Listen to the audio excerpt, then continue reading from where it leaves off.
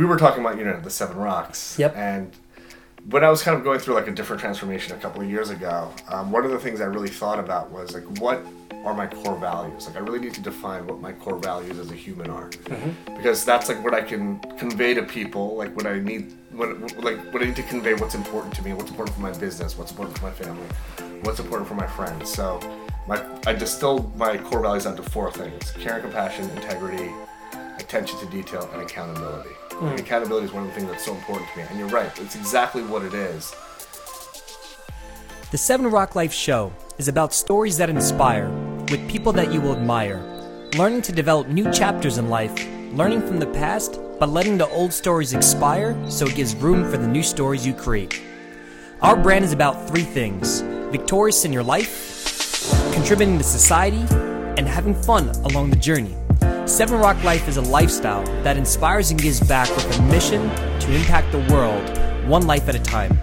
I'm your host, Steven Zerko. Thanks for tuning in and being part of this journey. Enjoy the show.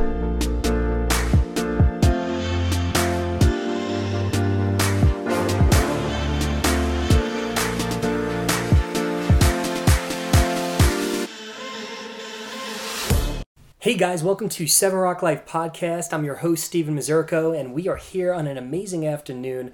I have my good friend, Darsh Mudgil here, and he is a dermatologist. He is the Gary Vee of medicine for social media. And it's so excited to have you here, man. It's great to be here, man. Thank you so much for having me, and I'm a big fan of yours, and I'm really excited to have this great conversation, man. I'm a fan of yours, too, because you aspire to inspire. That's the goal, man. Yeah. Aspire to inspire. Aspire to inspire. Yeah. Right. So it's exciting, and we were just talking before, and it's really cool because getting to see just through some of the friends that we have, mutual friends, and seeing how you've mixed inspiration with being a doctor, because I think doctors are inspiring, and your story is awesome because you've been through different things in life that has shifted you and molded you to be who you are today. 10 years you've been in the practice now for, and stationed in New York City, and the Mecca of the world.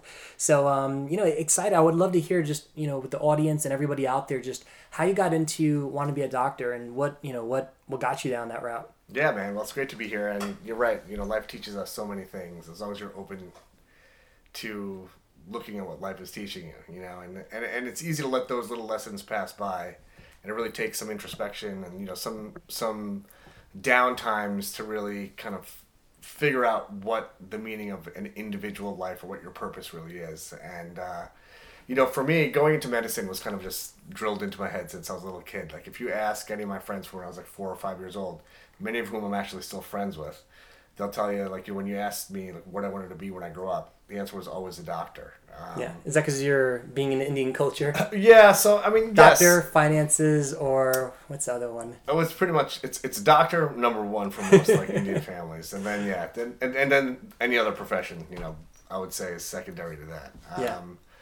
But yeah, so for my mom has an amazing story. Like, really, she's one of the most inspirational people that I think anyone could ever meet. And she's a single parent. She suffered through a very tough marriage, and in the 70s she got divorced, and she had 2 boys. And in the Indian community, it was very, very unusual to get divorced.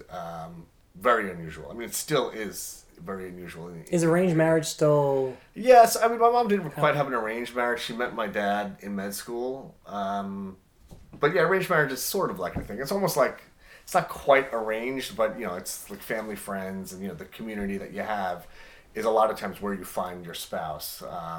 Of course, those things have changed as time has gone on. Why is that? Where did that stem from?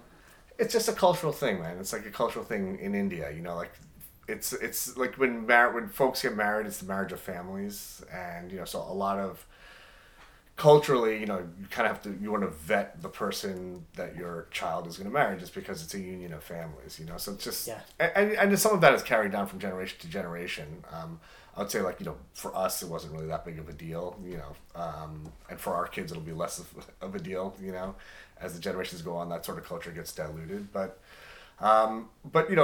going back to, like, what inspired me to be a doctor, my mom, she was a government doctor. She worked for the VA hospital in Brooklyn, and it was a very humble life. It wasn't like the baller doctor that you think of, like in the 80s. Like she had a very modest lifestyle, and we had a very modest upbringing. But her being a doctor enabled her to raise her two boys and escape, like a dreadful marriage. And so for her whole goal for us, and this is all she used to tell us when we were growing up, is you boys need to be able to stand on your own 2 feet. You have to stand on your own 2 feet. You have to stand on your own 2 feet. That was like the one thing she always wanted for us. And for her, the way that we could do that is by being doctors. So for my brother and myself, that was just drilled into our heads because in her mind, she wanted us to be able to be independent. And, just because her life, that's what enabled her to do that. That's what she wanted for us, And of course, like in her mind, and I think this is true, like, being a doctor is a very noble profession. You give your patients honest advice. There's nothing in it for you, like where in some other professional fields, the advice you give can sometimes be tainted by what your personal goals are. Like if you're in finance, you're an attorney, or whatever it is. But when you're a doctor, you're giving pure advice to your patient. That's what they're there. That's what they're there for. That's what's your job. You know? So she always viewed it as a very noble, honorable field, and I agree. And interestingly enough, like even though I was forced into it, I couldn't imagine doing anything else. Like it was just kind of like drilled into me, and I can't imagine having any other job. Like it just seems like I was built to be a doctor. Yeah, that's what you enjoyed. That was your medicine to who you are. Was there any people that inspired you in the beginning to like that you saw that made you want to be a doctor? Yeah. My mom, I would say, just because there was always like around the house, like medical journals and like her stethoscope and the blood pressure cuff, and there was just the stuff I used to mess around with. Like just playing around with her stethoscope, just listening to my own heart and those types of things. When you're a kid, it just it's fascinating, Yeah. And get those Toys R Us kits, and you're like, but I had the real shit, man. I had like the real stethoscope, the real blood pressure. I remember one time we had like one of those mercury-filled blood pressure cuffs, which I don't have anymore. Yeah, and I unscrewed the top, and I like blasted mercury like all over the place when I was like 6 years old. Oh my gosh. I mean, everything was fine, but I survived. Mercury's good for you, though, right? Yeah, right. Yeah, well, back then it was. Yeah. So it was just always around. We always had like the swag from pharmaceutical companies, like the pad that we would like take our the phone messages on was like some whatever, like I don't even remember what it was, but some drug company, and like the pens were all like drug company pharmacy pens, and it was just everywhere when I was growing up, Yeah. And it was just I don't know, that's just being around that I think just inspires you latently. Absolutely. Have you seen a big shift in like the whole medicine world over the past 10 years? Yeah, it's changed, Jen. It's changed a lot. I mean, so insurances are like it's the model for patients being seen has changed a lot. Insurance companies really dictate a lot of what that is. Reimbursements change, what's covered changes, what medications are covered. I mean, fortunately, like for what I do, I'm sequestered from a lot of that just because I do a lot of cosmetic. Being a dermatologist, I do a lot of like cosmetic stuff and stuff that's outside of the realm of insurance. Mm-hmm. But I still see like regular patients and do skin cancer screenings and treat skin cancer and treat acne, and those are all insurance-based visits. And as time goes on, like the insurance is, it's not to talk politics, but it's kind of a bad model when there's like a middleman dictating what patients can get and what off the doctor's back essentially. So different than other fields, like when you're a doctor, you render a service and then you submit you've already seen the patient, like the work has already been done. Then you submit the charge to the insurance company, and they can literally say, no, we're not going to pay for that. That's crazy. No other field is like that. I mean, literally no other field is like that. Think about it. So it's a pretty screwed up model. And like when a CEO of an insurance company is making like hundreds of millions of dollars, but patients aren't getting care, mm-hmm. or they're restricted from getting the care that they need, which is quite often the case. Something's wrong. So it is kind of a broken system. I don't know exactly what the fix is, and again, I'm not going to get into the politics of it all because it gets pretty heavy, but it has changed, and it's getting that part of it. Even in my career, I see that it's getting worse. Yeah, and I think also when you look at how much things cost and how lifestyles have changed and grown, and then finances for people are tighter than ever. But then you have people that say they can't afford it, but they have to pay us as a penalty. Do you agree with that? Where like no, making it an insurance like a must. No, I don't necessarily agree with that either. I mean, I do think that there needs to be some kind of government safety net for healthcare, though. So I think some sort of universal coverage is ideal. It should just be like I mean, it's just the right thing for folks if they're sick to be able to get the help that they need. You know? Yeah. Does Canada has that? Canada has it. England has it. It runs well, right? Yeah, I mean, so there's problems with that also. I mean, there's no system is perfect, but I think it's a much more perfect system when you're sick and you need to see a doctor that you can. Yeah. Whereas you have to think about oh my God, how am I going to pay for this, or I can't afford to go to the doctor. And a lot of times that when you're seeing those initial symptoms, whatever your illness is, it's a lot cheaper and easier to fix it then than when shit hits the fan and you're really, really sick, and then a lot more drastic measures that are a lot more expensive require a lot more resources or what's really needed. Yeah. It's almost like if there's a leak in your house, it's just one pipe is affected, you fix the pipe rather than the pipe exploding and destroying everything. Destroying everything, yeah.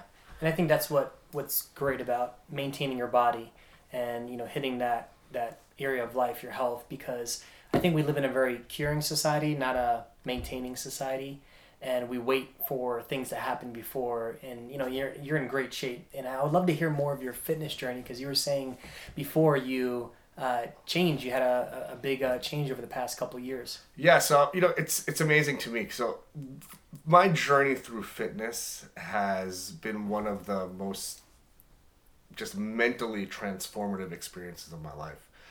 Because truly, I have the worst genetics for fitness. I mean, Indians are not known to have great fitness genetics. And yeah, you're pretty jacked. If I was able to accomplish what I've done, literally anybody can do it. And then that's a fact, man. It's anybody can do it. So I was always a kind of a skinny fat kid, So I was skinny and I would look skinny, but I was kind of flabby. I wasn't very muscular. And to be perfectly honest, when I was in junior high school and high school, you'd see these guys at the pool that were jacked and had six packs, and I was holy shit, how come I don't look like that, Yeah. And I always envied that. I was wow, it would be so amazing, just from a pure vanity perspective to be able to have this great body, and I kind of fluctuated. So I was in college, I lost some weight. I was never fat, you never look at me and say, hey, this guy's out of shape, but I was always flabby. I never wanted to have my shirt off because I was soft looking, and when I was in medical school, I started running a little bit. I didn't really know what to do, so I'd run, and I was literally a skinny fat. I was skinny but not muscular at all. I didn't know really about lifting weights and that sort of stuff. I didn't really know what the proper way to work out was. Oddly enough, in medical school, I'm studying the human body, but I don't know anything about nutrition and fitness. Wow. And that's really it's lacking from medical curriculum, nursing curriculum. It's there's no real element of really learning nutrition and fitness in the proper way. And so this sort of just kind of cycling through the years, and then literally with each kid I gained 10 pounds. So I got to I have 3 kids. So this is going to 2011, 2012. I was 196 pounds and 20% body fat. I actually measured myself. I met with a trainer and I said, I have to get into shape, And I'd been working out with trainers off and on before that, but never really in a regimented But what way. sparked you? Was it just enough is enough? A bet with my brother-in-law. So, always. I was always working out with a trainer, right? So when we moved to Long Island from New York City in 2012, the summer 2012, I went to the Equinox in Roslyn, Long Island, and I said, I need to hook up with a trainer here, And I was really out of shape. So I was 196 pounds, 20% body fat then. Thanksgiving of that year, my brother-in-law, who was in tremendous shape at one point in his life, literally just ripped, jacked guy, he had fallen out of shape through the years too, So we were sitting on Thanksgiving, and I had a scotch sitting literally on my belly, and he had a beer sitting on his belly. We're sitting on the couch, and he just looked over to me. He's like, "Dude, what's happened to us?" He's like, "How old were you at the time?" I was 10. It was 2012, so 37. 37. Yeah. So he said, let's make a bet. Let's see who's going to get into the best shape by Memorial Day. All right, so it's a 6-month challenge. Yeah, everybody gets in shape for Memorial Day. So I told my trainer, his name is Rasan Robinson, who's one of my best friends. I said, dude, I gotta this is the deal. I gotta get into really good shape by Memorial Day. So he actually really helped me like dial in my nutrition, which I'd never done before. I never really like watched what I ate. I was like, oh, I'm going to eat healthy, but what is that? You know? Yeah. So I literally bought a scale from Amazon. I used to weigh my food. I measured exactly how many carbs I was eating, how much protein I was eating, how much healthy fat I was eating. And I went from 196 pounds, 20% body fat, to 154 pounds. That's amazing. 8% body Wow. fat in 6 months. 6 months. I looked like I was dying. Like, people would see me and, like, they'd say, oh, you look great, you lost all this weight. But then they'd, like, talk to my best friend. I was like, dude, what's wrong with him? Is he, like, dying of cancer or something like that? Because I'm 6'2", and I was 154 pounds. Yeah. But then from... You're a tall Indian. Yeah, I'm Punjabi, like the northern Indian. Oh, okay. We're the tall. We're Yeah, tall. you're tall. That's, you know, it's funny. That's how it is in Italy. Because my dad's from Sicily, it's like the south. So, like, you know, they're a lot shorter. I guess the more you migrate north. Is that right? Yeah, I've noticed that. I didn't know that. Yeah, so that's interesting that you said that. Yeah, so... But you're dark, though, for being northern, or is that... I don't know, maybe a little tan, I don't know. I'm considered pretty fair, I would say, for an Indian guy, right, Ayush? Oh, yeah. Definitely. So, But it's amazing, I mean, like, how... And I think that's so relatable to life, and I want to kind of dig into that, because you were on a couch, you made a choice. It was just like, enough is enough, and it was a bet.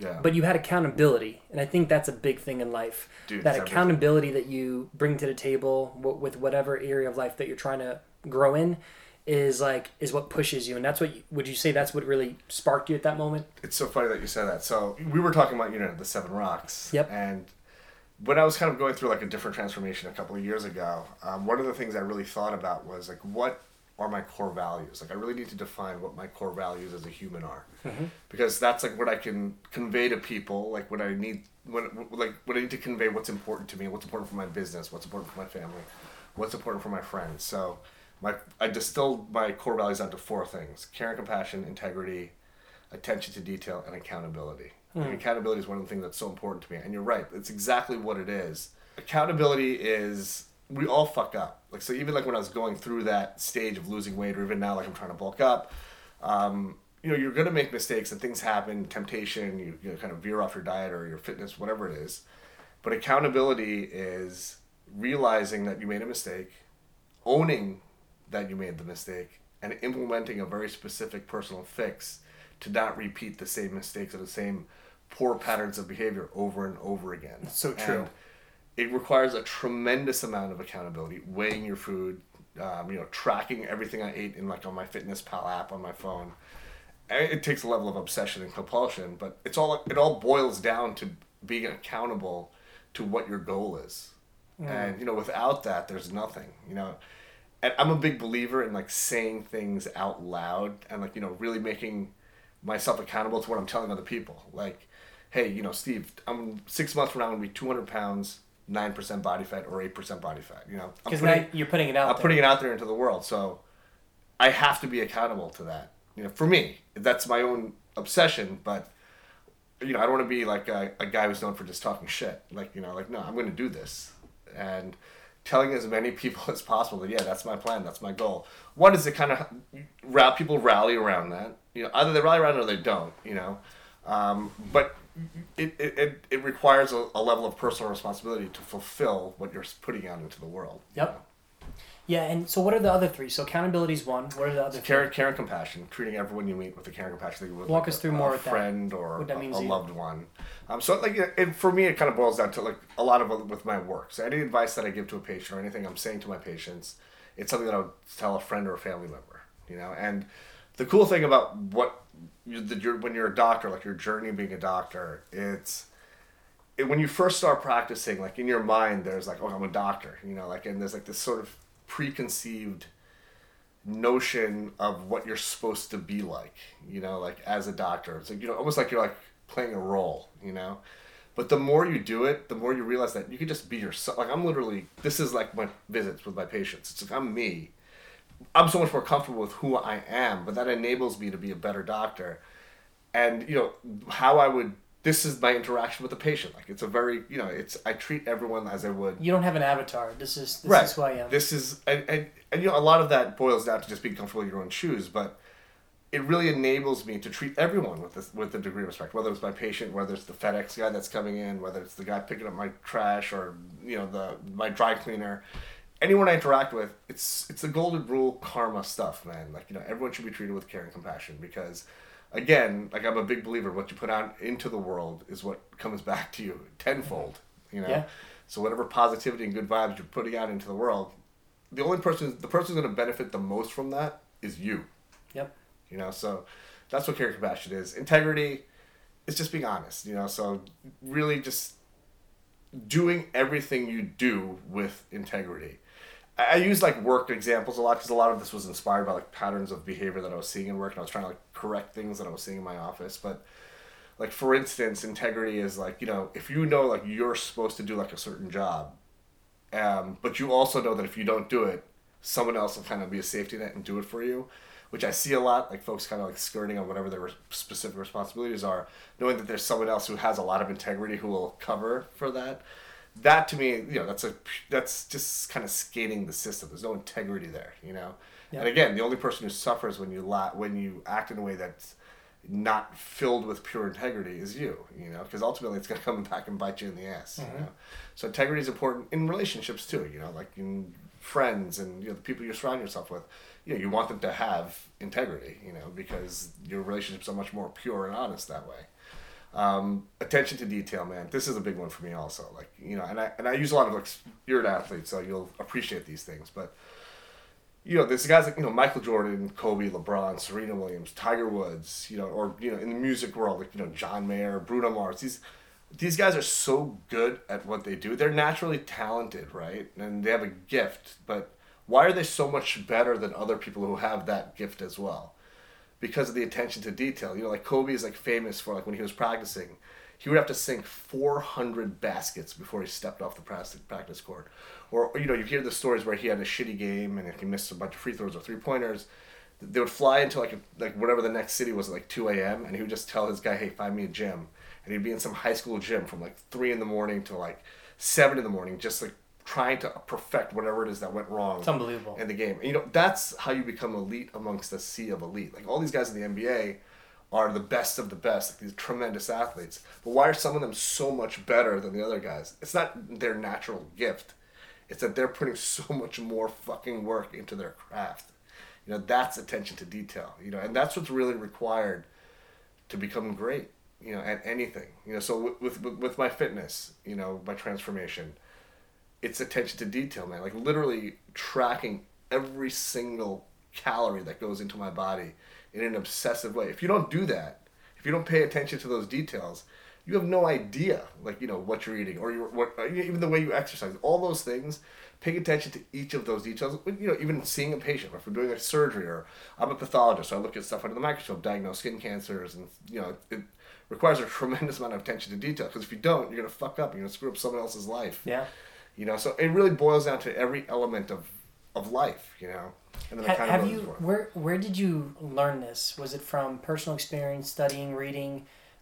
Taking an audit of your life and other people's life? So that's a really good question, man. So I used to read a lot when I was in college, and then I stopped reading because when I was in like school, med school, and married and kids, and I never really read that much outside of what I was supposed to read for school, right?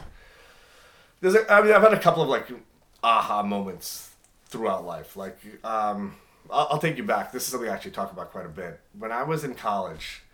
So I was kind of like a fuck up in the beginning of high school, and I kind of screwed up my freshman year of high school, and I was never really fully able to recover from that. Although towards the end of high school I did well, and I did well on my SATs and all that sort of stuff.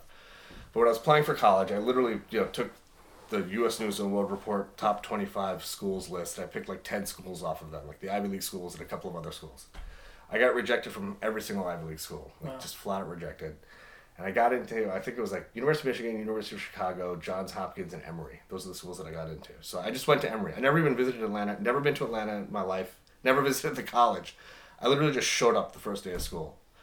And if there's any testament to the strength of a Long Island public school education, it's like my career at Emory. I mean, I literally did nothing. I did the minimum amount. I totally gamed the system. I did the minimum amount required to get an A.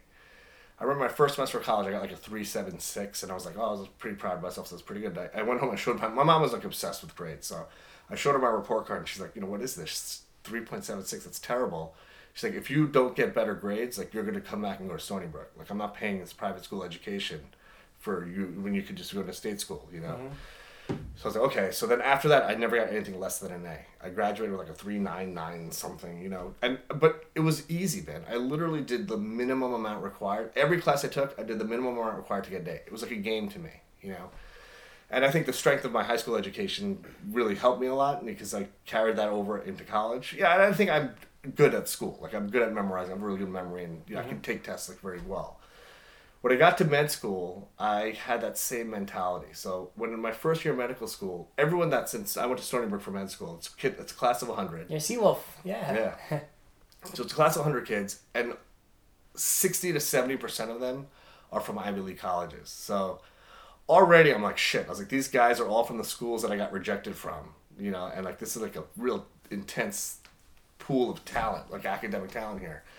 And that first year, I was kind of, I had the same model that I'd had in college. I just kind of did the same sort of study pattern, but obviously I wasn't at the top of my class. I was like right in the middle. And, I was like pretty happy. I was like, you know what, these are like really smart kids. And I'm like right in the middle of the class. Like, I'm doing okay, And one of my buddies from college came to visit me between my first year and my second year of medical school. His name's Sammy Khan. He's an orthopedic surgeon now. And we went to Emory together. He was from Atlanta, and he was a really studious kid. So he would study and take everything really seriously. Like, he did great. He would really learn the material. And, he was a true, like, academic kid, And I was the opposite. So we both got the same grades, We were both known as, like the two really smart kids in our class, But he did tons of work. I did, like, no work, right? So when he came to visit me, he asked me how med school was going. So, he told me he was doing great. He was at the top of his class, kicking ass in med school. And I said, I'm kind of like in the middle of my class, man, And, and I was like pretty happy with myself. Mm-hmm. And he literally looked me dead in the eye. This is like my friend, my peer, right? We're same age, been through everything together. He said, for once in your life, why don't you just try? And I was like, literally, wow. It was just hit you.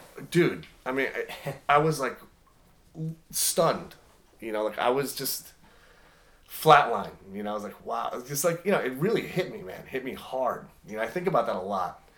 So that next year in med school, I was like, all right, I never went to class in med school. I was just like, they give these transcribed notes and, just study the notes and go to class. I would take the test. That was it. So that next year in med school, I still never went to class, but I studied the notes to learn it. So instead of like cramming through material, like reading through it like 10 times to try to memorize as fast as possible, I would read it once slowly, like really slowly, and like literally memorize it. I have a very good memory, so that's something that God has given me.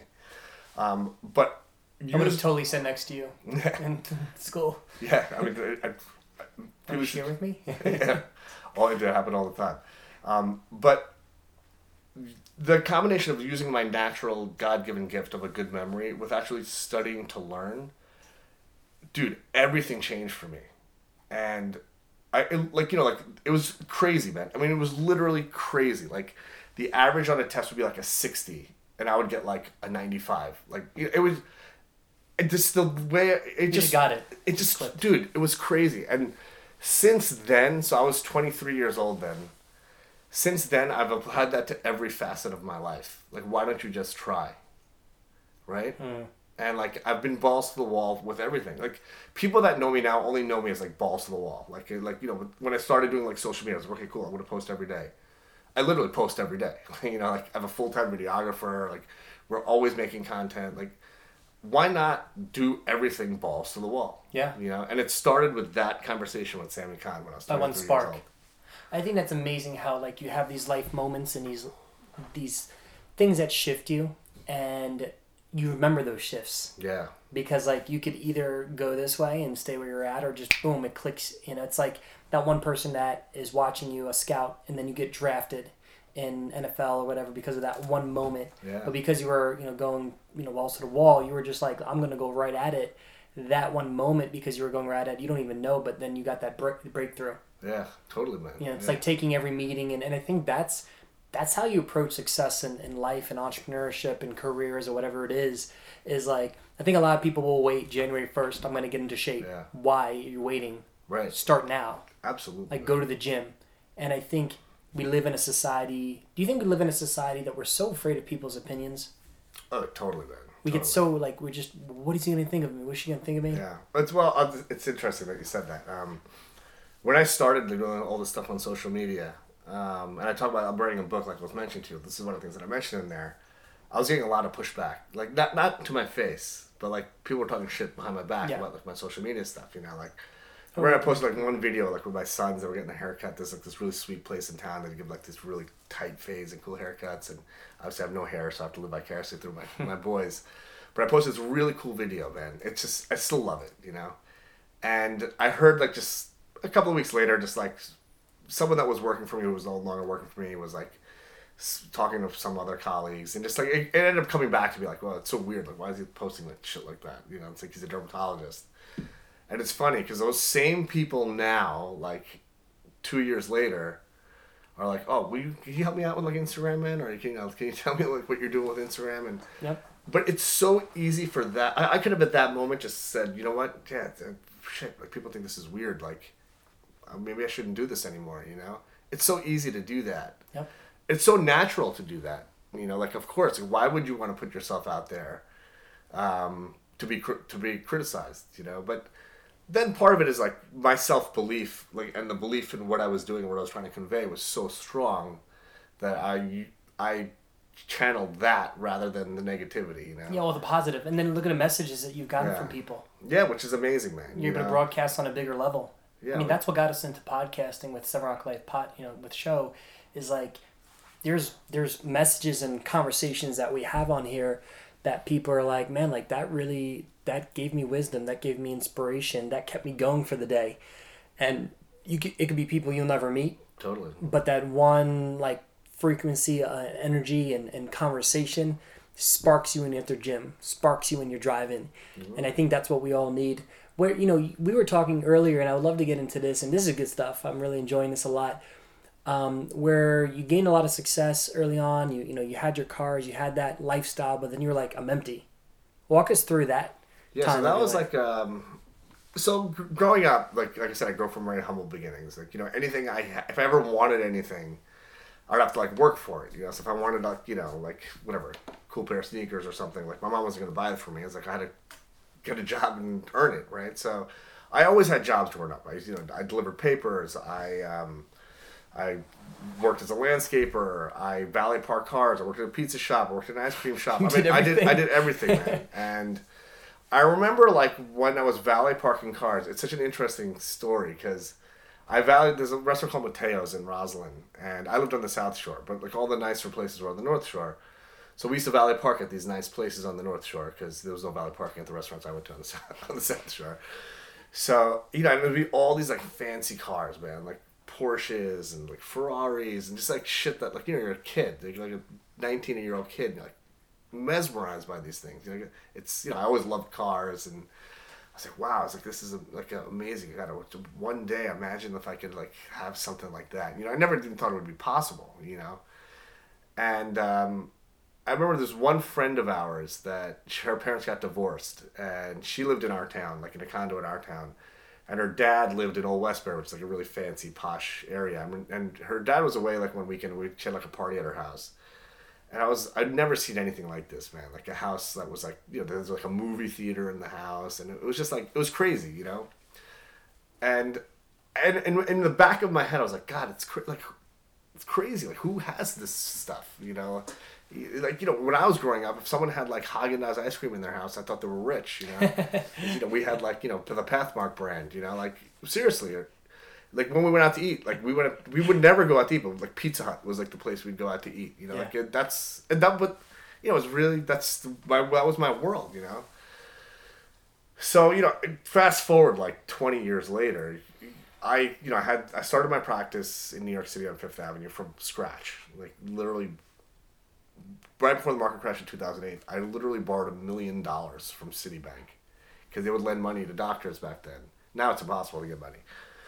You probably know, you know, mm-hmm. Like things have really tightened up. But back then, you know, they thought it was kind of like a sure bet. Like, you know, like this was right before the market crash, man. So I was over $1 million in debt. I bought like this space. I own my space on Fifth Avenue, and I totally like renovated the space, and I just sat there, had no patience, nothing.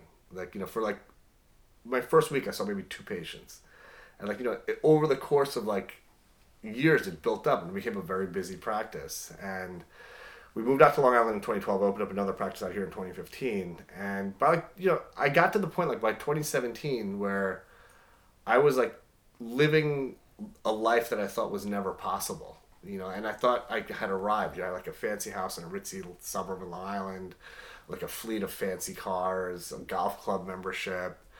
I was like, fuck. I was like, I arrived. Like I thought like everything that I had achieved more than I ever dreamed of having. Like I never thought any of these things would be possible. And I was living far beyond what I ever imagined for myself. Like. And it was weird. It was really a weird time. And then I wasn't going to the city that much. I had my office in Long Island, and there was one summer in particular. This was the summer of 2017 where I was playing golf like 5 times a week. I was living this like crazy life, like I was still working hard. Like when I worked, I was working really hard. I was like very fulfilled with what I was doing, but I had a lot of free time, and I had a bunch of people working for me, and it was really an empty time. Like, the success I was working so hard to arrive at, and I'd surpassed what the benchmark of what I thought success was by a lot, and it was an empty place, man. Like people from the outside in, like objectively, like, oh dude, like you're killing it, and even some of my friends and colleagues, like they're like, it's, like your life is crazy, and it was. But it was empty, man, and I could have lived right there. I could have just lived on that plateau forever, just coasted there. But it just didn't feel right. Like the grind of getting to where I was the fun part. It's even like with the fitness stuff, like the grind of getting into shape. You don't like get into shape to get out of shape. Yeah. Do you know what I mean? Yeah, because you're just like, it's like when you eat healthy and then you start to eat crap, you're like, why did I just go work out? Right. Then? So it's almost like you don't grind so hard to coast. Like the grind is what I like, Yeah. There's Mike Posner, and I've talked about this on a podcast a few times. He asked one of his mentors, he said, how come there's some people that get to the top and stay up there, and there's people that get to the top and don't stay there? And it was really profound when I heard this. He said, because the person that got to the top and doesn't stay there, they focused on the result and the outcome. The person that got to the top and did stay there is because they focused on the creation. The creating is what we enjoy. Absolutely. And when I heard that, I was like, boom. It's just one of the books I read was, I don't know if you read Connected to Goodness by David Meltzer. It's like, no, it's all, but I heard of it. It's all like the same type of stuff. So he has this thing called the arriver stage where like, you get there and like, like literally like where I was living, like, like you get all this fancy shit, like living this baller lifestyle. And you can very few people stay at that stage. You either fall from that or you ascend from that, And so it really like, that period, it was really short-lived. It was just a few months, but it really made me think of like, I was 42. What do I want to do? Like, what do I want to do with my life? Like, hopefully there's another 50 years of it, at that point, or more. And, just I've had all these like sort of magical experiences in my life. These like, like the conversation with Sammy, that was like this transformative thing. My fitness journey, building my businesses, and I really was like, especially with fitness, like, that notion that if I can do it, anybody can do it, but people need to hear that they can do it. Like I'm just like that kid. So going back to like when I go to like Mateo's now, because I live in that neighborhood, I remember there was like one time I had like a Bentley, and I drove the Bentley to the Mateo's, and I always have the guys I'll give them like $20 just leave the car like right in the front, so it wasn't getting dinged or anything like that. And I was talking to one of the kids there, who's the Valley Parker, and I told him, I was like, I was you, man. Like I had your exact job. Like, I had your exact job. Like if I can do it, man. I'm just like you, like, we're the same, Yeah, I was making $10, $15 an hour. And, but why not share that with as many people as possible? Like if I can get in shape, anybody can get in shape. Okay, so let's rewind a little bit. Going from being that kid, right, to being where you're at, what are some of the top things, 3, 4, 5 things that you think you did differently that others maybe didn't, or not just you, but what needs to be done to go from there to there in any career that you're in? When you take an audit of that, what are the... An obsessive amount of work. All right, so that's number one. So walk us through. Yeah, so it's behind any achievement, anyone who's achieved anything, it could be anything, there's such a huge grind behind that nobody sees. Like, you know, you see me now and you're like, oh, dude, you're jacked, right? And you probably would assume that I've always been jacked. Like, you know, like that's the assumption. Like when I see someone who's in shape, I'm like, oh, they've always been in great shape, you know, like, but no, it's not the case. There's like such a crazy amount of work, 7 years of grinding, man. Like, you know, tracking every fucking macronutrient that goes into my body, weighing my food, you know, that's fitness. My building my practice is the same way. I lived in my offices, man, 7 days a week. I had a total full-time job while I was building my practice. Yep. And then I had another full-time job, like when I started my own lab. So I was literally working 3 full-time jobs building my practice. You know, so I was funding those early lean years of my practice by working another full-time job. You know, like, that's what it takes. You know, nothing. If you're handed something, if someone says, hey, here's the keys to like this great business, it's not going to succeed. Yeah, you know? because you were handed it, you were given to it, and you didn't know what it took to acquire that, right. The background work, the late at nights. I Yeah. mean, it's the same thing with when I was playing baseball, the late nights at, you know, midnight, going to batting cage and doing whatever you have to do, right. Indoors, outdoors, whatever it is. Right. And it's, sometimes we see the spotlight, you know, on social media or whatever, but we don't know behind the scenes what you do. Totally. So even take my social media, for instance. Like, you know, the amount of work that goes into that is insane. Like, you know, I'm not posting like just a picture. Like, there's a video essentially that I'm posting every day. You know, I have a full-time videographer who works incredibly hard, 7 days a week. You know, helping me create this content. I'm very much involved in every single piece of content that goes on. I post everything myself. Wow. Every day I write all the copy for it, all the hashtags and all that stuff. You know, the edits of the videos themselves I'm very, very involved in. The actual what we're going to post I'm very involved in.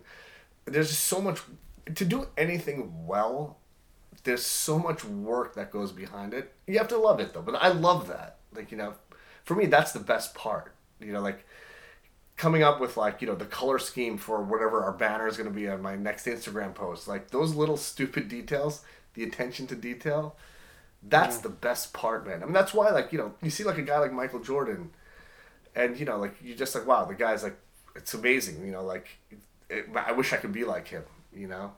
So I think that's a big thing, being attention to detail, knowing like the things that you're doing day to day are in direct proportion to what you really need to do to get to your end goal. It's funny, someone was just asking me this the other day, like, you know, like kind of like how I do the things that I do, you know, like all the different things that I do. And you do one thing every day. You don't waver from that. Like, you know, you make a commitment to like whatever you want to be, you know, like whatever it is that you want to achieve. And you do one thing every single day that gets you closer to that goal. Yep. And you never waver. Like like when I said I'm posting to Instagram every day, I'm posting to Instagram every single day. It doesn't matter if I'm traveling. It doesn't matter if I'm sick. It doesn't matter if I'm hungover. It doesn't matter if I was, you know, like, it doesn't matter. Like, it's happening. You know, like, never waver. Yeah, and that's why you've created what you've created, because you've applied that principles into, you know, into every walk of your life. Yeah. Yeah. That's amazing. And what do you think?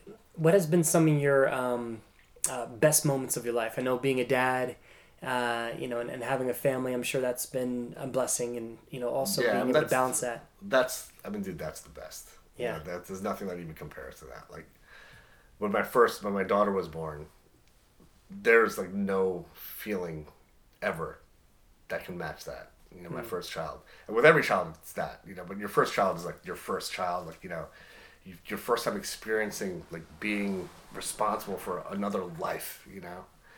And then there's this, all of my most beautiful moments are my kids, you know, top 50. is like something that happened with one of my kids, you know. Yeah. Nothing matches that. Everything else is secondary, you know, like any success I've had in my practice, you know, great moments I've had with friends or patients or that sort of stuff. And there have been countless of them, you know. I'm very, very blessed, you know. I've had lots of magical moments in my life, man. Yeah. What have you learned being a father? You know, it's funny. You see a lot of yourself in your kids, you know, and I've learned a lot about myself being a father. You know, because I see myself in my kids, and I see some of the decisions that I made. You know, like, you know, of course, everyone like looks back at stupid shit they did when they were a kid. And I've learned to really empower my kids. You know, like it's I don't want them to ever feel stifled, like, you know, like or that they can't do something. And, you know, it's cool because they see the stuff that I do. You know, they see me work, because I work out at home. You know, they see me like working out, and they come down there, they see how much work goes into everything that I do. But I think just, you know, like how like I'm seeing my mom being a doctor kind of like pushed me to be a doctor. I think, like, you know, they really believe, which they should, that through hard work they can do anything. Yeah, you gave them hope. Yeah. And I think I wrote it down or was thinking of it today. Let me look at it real quick, because it was really exactly with what you're just saying. And it was talking about change your default setting. And I thought that was so powerful, because we sometimes have this default of what we're supposed to be, what our family is. But do we ever upgrade that setting to a different default? Yeah. And you have to be the person in your life, in your marriage, in whatever it is to upgrade, because you're waiting for your spouse, you're waiting for your family to change their default setting. But you're like, no, you're not going to do it. I'm going to go do it. Right. And then you became that spark for your family. Because was there anybody else that did what you did and went to, you know, to that success? I mean, there have been people in my life that I've... Not, and you're like, but I'm saying your family. You know, it's hard to say, man. Because, you know, like, so much of success is attributed to financial success, you know, and having other areas of life. Yeah, right. But when people like just objectively like say, oh, you're so successful, Mm-hmm. they, you know, like they're, for them. So I think I've probably achieved more financial success than others in my family, but I'm not more successful than others in my family. Do you know what I mean? Yeah, exactly. Because success is depending on what area of life you want to talk about. Right. But with your finances, with kind of creating this bigger dream and what could be acquired, you know, you've done well with that and continue to. Yeah, I would say I'm probably I'm a little bit more driven than the average person. Why though? Family. What drives you? Maybe it's a chip on my shoulder. I don't know. You know, like maybe it's like the little inner athlete in you. Maybe, yeah. I don't know. I really don't know. I don't know what drives me. I really don't. We're gonna have to do another podcast if you don't answer this. No, it's just part something. of you. There's something in there, man. There's just something in there. You Yeah. know? It's probably like I'm a little crazy, I guess. I don't know. There's a little craziness in there. No, it's good, and it makes a lot of sense with everything you're saying. And I think this could be applicable to anything you're doing in your career. You know, take this content. Yeah. People consume so much content, but then never go apply that content. Right. You know, and what's been some of the biggest things you've had with your patients? I mean, I'm sure you've been able to really do great things with your patients. Maybe any stories or just things that that emotionally triggered you in a good way with doing what you're doing. Yeah, there's just so many beautiful moments, man. I remember this is one small story, but when I was a resident, I was at Mount Sinai Hospital, and there were a lot of like Orthodox patients there, Orthodox Jewish patients.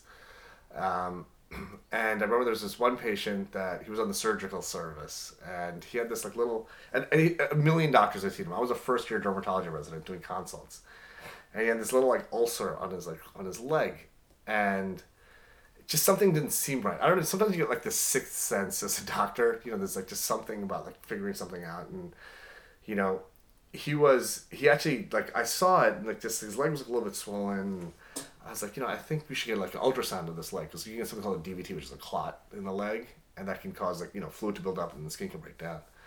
And so he ended up he ended up having a DVT. The first year dermatology resident is the one who figured it out. But I remember he said to me, he's like, God, you know, you really did a mitzvah You know, he said, and he was like just so appreciative. And I've had so many of those types of experiences, like where you've made a diagnosis that like, you know, really helped the patient. You know, they've been bouncing around to a bunch of doctors, and you know, the cool thing about what I do is like being a dermatologist and a pathologist. It's kind of like I'm the doctor who's seeing you clinically, but I'm also the guy who looks at the cells under the microscope, and you know, it kind of makes you just a better clinician. You know, so I have this like joke when patients come to see me. They've been around to like a bunch of doctors, and I say, you know, listen, I'm usually the last stop on the train. You know, because that's one of the things I love doing is like figuring out this weird case and stuff. And I've been fortunate enough to be able to do that throughout my career a bunch of times. And, you know, it's just the gratitude that patients have when you're actually able to help them. There's nothing, you know, there's like few things in life that are because you're saving their life, you're curing, you know, something for them, and it's so rewarding. It really is, man. Yeah. And do you think you cure outside but also inside because you have like that mindset? You're giving them hope. You're giving them. Dude, I talk to my patients about everything, man. So That's like, awesome. You know, someone comes to me for like acne and they're talking about like losing weight, and I'm like, all right, cool. So like, you know, what are you doing? And they're like, oh, you know, I want to eat healthy and you know, exercise. I was like, no. What specifically are you doing? And you know, I'll like literally make a chart with how many macronutrients they need to have. I'll sit down with them, make some calculations, and tell them, okay, this is what you need to do. You need to download MyFitnessPal. You need to go to Amazon Prime and get this little food scale. And like, you know, when you come to see me in 3 months, you're gonna tell me how much weight you lost. You know, which has nothing to do with dermatology, but yeah, but that's like the best shit, man. You know, like it's any way you can impact someone positively, man. You know, no matter what you do. Yeah, it's humans helping other humans. Yeah, and we need to remember that. You know, as a society. You actually made me think of another great story, man. When I was, there's a parking garage right by my office in New York City on 9th Street, and the guy that works there is like this. He's from Brazil. He's an older guy. He must be like in his 60s. Only speaks Portuguese. Doesn't speak any English at all. And you know, the guy literally, I'd get there at 4:30 or 5 in the morning. He'd be there. I'd leave at 10 o'clock at night. He'd be there. You know, he was always there. Literally, I don't know if he must have lived there. He worked so hard. This guy. And he was talking to me about like I don't know what the word is in Portuguese, but he was like pointing out like some spots on his face, and I told him, I was like, you know, through like one of the guys speaks Spanish, and like through like maybe he knew a little Portuguese, we kind of like hashed together like, you know, the plan. I was like, just come to my office, and I'll do like I'll take care of you. You know, so he came in, I did this like laser procedure on him. You know, I was in charge of him. The guy's like, you know, he's like this hardest working guy I've ever seen in my life. And, you know, totally fixed him up. He was, like, so appreciative. And that year on Christmas, you know, you give all the guys a bonus, you know, the guys, the parking garage and stuff. This is a guy who probably made, I'm sure they were underpaying him. He was probably, like, illegal. He was probably, like, $5 an hour. I mean, just, he didn't have resources. He gave me a bottle of Blue Label as a thank you gift. I mean, it's not insane. I mean, it literally brought tears to my eyes. You know, yeah. Like, you know, I felt terrible that he did that. You know, but just God, like how much it meant to him for him to spend that much money. Wow. You know, like something I did. You know, it was amazing, man. You know. Yeah, it's rewarding when you know like what somebody does for you, and then you know you don't ask for anything back, but you just did it for the right way and the right thing. And it's nice when it's nice to be important, like The Rock says, but it's more important to be nice. Yeah, totally. Dude. Yeah, and I know he's influenced you a lot too. I love The Rock. So yeah, it's funny because I have like a publicist that, you know, and my tagline is like, okay, well, you know, describe what you do. I'm like, or like, you know, like what kind of stuff do I do? I'm like, all right, picture Deepak Chopra meets Sanjay Gupta meets The Rock. There, work with that. Yeah. That's you. Yeah. That's very good actually. That's right on point. Yeah, those all like, you know, that's all the stuff that I love, you know. Yeah. No, I love it. I really enjoyed this. And what are some of the, you know, future things, you know, for you? So I'm working on a book.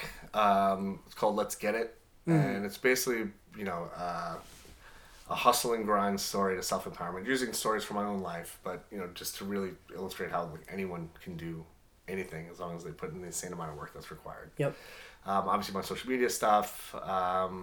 I do some TV stuff here or there, so you're working on some more of that stuff, and just, you know, just getting the word out there, man, spreading as much positivity as I can. I'm excited for your book to come out. Yeah, it's awesome being able to write and just share your story and have the reader hear your message. Yeah. And what's your Instagram handle? It's at @dr_Mudgill. Awesome. And we'll attach it on the bottom here. With everything. So this is good stuff, man. You know, Summer Rock Life Show, Podcast Nation, we really enjoyed, having you. And I know the audience really enjoyed everything. I'm going to finish with one more question. We ask this question at the end of every podcast. So you ready for the final question? Let's do it. So if you had a billboard for the whole world to see, what would your message be to the world? Spread positivity. Why? It's so powerful, man. Like I said before, the energy you put into the world comes back to you tenfold.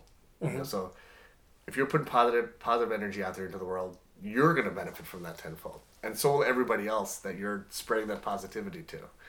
There's a lot, especially with like social media and stuff, and you just even watching the fucking news, it's like just depressing. This is a lot of negative shit. That's the last thing anyone needs. Like, why not build people up rather than break them down? Yeah, and that's so good, and I think people building people is everything. Humankind, it's good to be both human and kind, and all that. So, my man, give you a pound. Love it, man. Loved it. Yeah, hope you guys enjoyed this. Share this, comment on it, and make sure you go out there and be the light for others, be the inspiration, and keep living that Seven Rock life. Love you all. Have a great week, and enjoy the rest of your day. Broken and scared, but I swear I'll never give up the fight. I see you broken and beat, head pulled down over your eyes. Every part of you wants to surrender, but darling, you were meant to survive. With every star, we are born again. Open your heart, spend less time in your head. With